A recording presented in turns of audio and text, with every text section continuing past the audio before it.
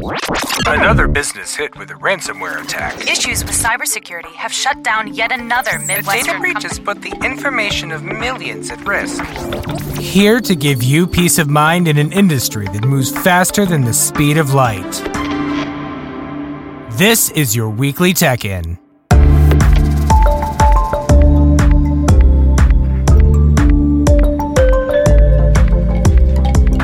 Hello world, this is Patrick Souls, the founder of Soltech Solutions, and welcome again to the Weekly Tech In podcast, where we give you peace of mind working with an industry that moves faster than the speed of light.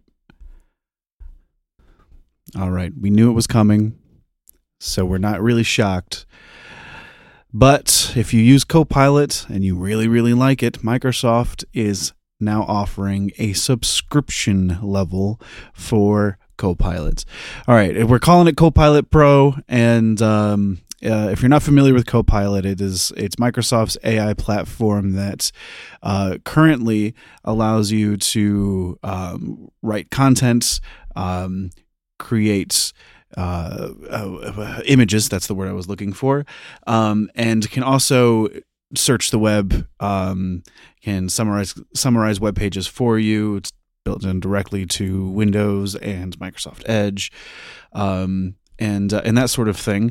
And now for $20 a month, you can upgrade to Copilot Pro for individuals, and that adds all of that together, plus priority access, faster processing for your commands, and then we'll integrate Copilot into Outlook, Word, Excel, PowerPoint, and OneNote for individuals. We've already talked about Copilot for Microsoft 365 for businesses. This is like a slightly smaller version of that for individuals, and it's even more affordable than the business version. So by paying the $20 a month, probably the most useful thing you're going to get out of that is the integration into your Office apps. And then this is a great option for those of you who maybe want to use this in a professional capacity, use this for business, but your business isn't willing to pay for it because it is rather expensive. Microsoft 365 Copilot for business is, I want to say, $360 per user per year, and you can only pay for a year up front. So this is a little bit more affordable version of that for individuals, and honestly unlocks a lot of potential. So if you are a business professional or a business owner and you want to know more about implementing AI into your business, Copilot's probably the way to start for sure. And if you need some help, go ahead and reach out. questions@soltech.solutions. Okay, so if you've ever had to upload a screenshot from your phone to your computer, you know there's probably a ton of different ways. You've done it before, and none of them are exactly easy, simple, or fast. I know most people probably just shoot themselves an email and then open that email up on their computer with that screenshot in it. There's also, if you use messaging apps like Facebook Messenger, I don't know that I say that. I don't know if Facebook Messenger lets you do this. I know Telegram and Signal do, and I'm pretty sure WhatsApp does also. But you just send the message to yourself, and then you open it up on the computer, whatever messaging app you're using. If you're an Apple, you probably just take the snapshot or the screenshot, and then it's there in your photos on your MacBook, so it's less of an issue. But that's not a huge number of people. Most of us are on Windows 11 or using an Android phone. So what do? Well, Microsoft hears the struggle, and currently in beta is a more advanced framework for what currently is called PhoneLink. I believe they're calling it in beta something a cross-device experience host update because, man, they're really good at marketing.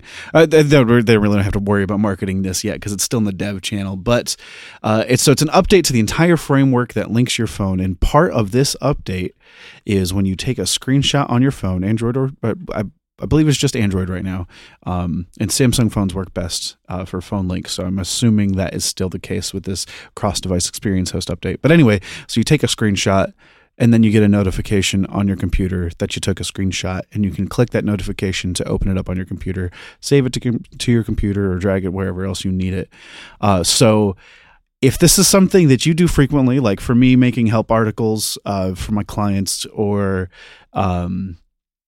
there's a ton of reasons why I can't even begin to list. There's a ton of reasons why you'd be needing to be uploading screenshots.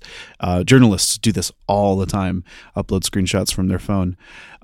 This makes it incredibly easier and also very, very, very much faster. So it's very exciting.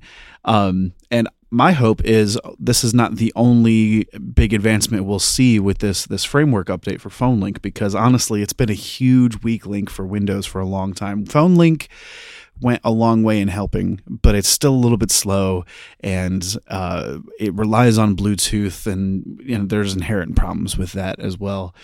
So hopefully this newer framework will see some speed improvements and some new tools other than this screenshot feature. Key note is that this is available for Windows 11. Well, it's in the dev channel for Windows 11. It will not come to Windows 10. So if you haven't upgraded from Windows 10 to Windows 11, it's free right now if you do it right now. So jump on that. There are also a ton of other time-saving features in Windows 11 if you are a productivity-minded individual. So definitely do that. If you are in a business setting and you're running Windows 10, actually, God forbid, you're running something older than Windows 10, it's time to upgrade to Windows 11. Do it while it's free. So if you need help with that, you know who to reach out to. So speaking of Android phones, if you use an Android phone, your partner in crime is going to be Google Assistant. I hope that you use Google Assistant almost every day because it is so incredibly useful. If you've been following the AI space, then you know that Google is also been pushing what they call Bard. It's basically their version of Copilot, but very key point is that it's built off of an entirely different AI engine and LLM, one that Google built from the ground up, whereas Microsoft is using OpenAI as ChatGPT as their model. Well, Google has announced recently that they are going to intertwine and combine Google Assistant with Google Bard, and it'll altogether be rebranded as Bard AI. So this is bringing excellent voice assistant features to AI and bringing it all down on your phone. It's super, super exciting because a lot of what Copilot is missing right now is that fast, efficient command entering for your systems, your devices, and it's also not very great on phones. It's there. It exists. It cannot change your phone settings for you, much like Siri can for Apple devices, or like current Google Assistant can for Android devices. But now Android Assistant is going to be even more conversational. It was conversational before. It's going to be even more conversational now, and will also have all of Google Bard's capabilities. So a lot of the same things we've been talking about using AI for, you'll be able to do it straight from your phone through Bard AI, which was Google Assistant. If you're a business, how do you use this? Well, not every business has every employee using iPhones.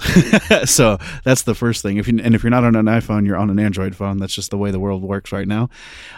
So you can tap into Google Bard for sure. There isn't a paid option, I believe, right now, and there isn't a business-oriented option right now. So it's a free tool for those who are, especially, I see this, especially in marketing, is a great application for this because you can use it for copywriting and brainstorming copyright. So, Google, it's no longer Google anything, and you won't say, "Hey Google," you'll probably say, "Hey Bard," is what we're imagining right now.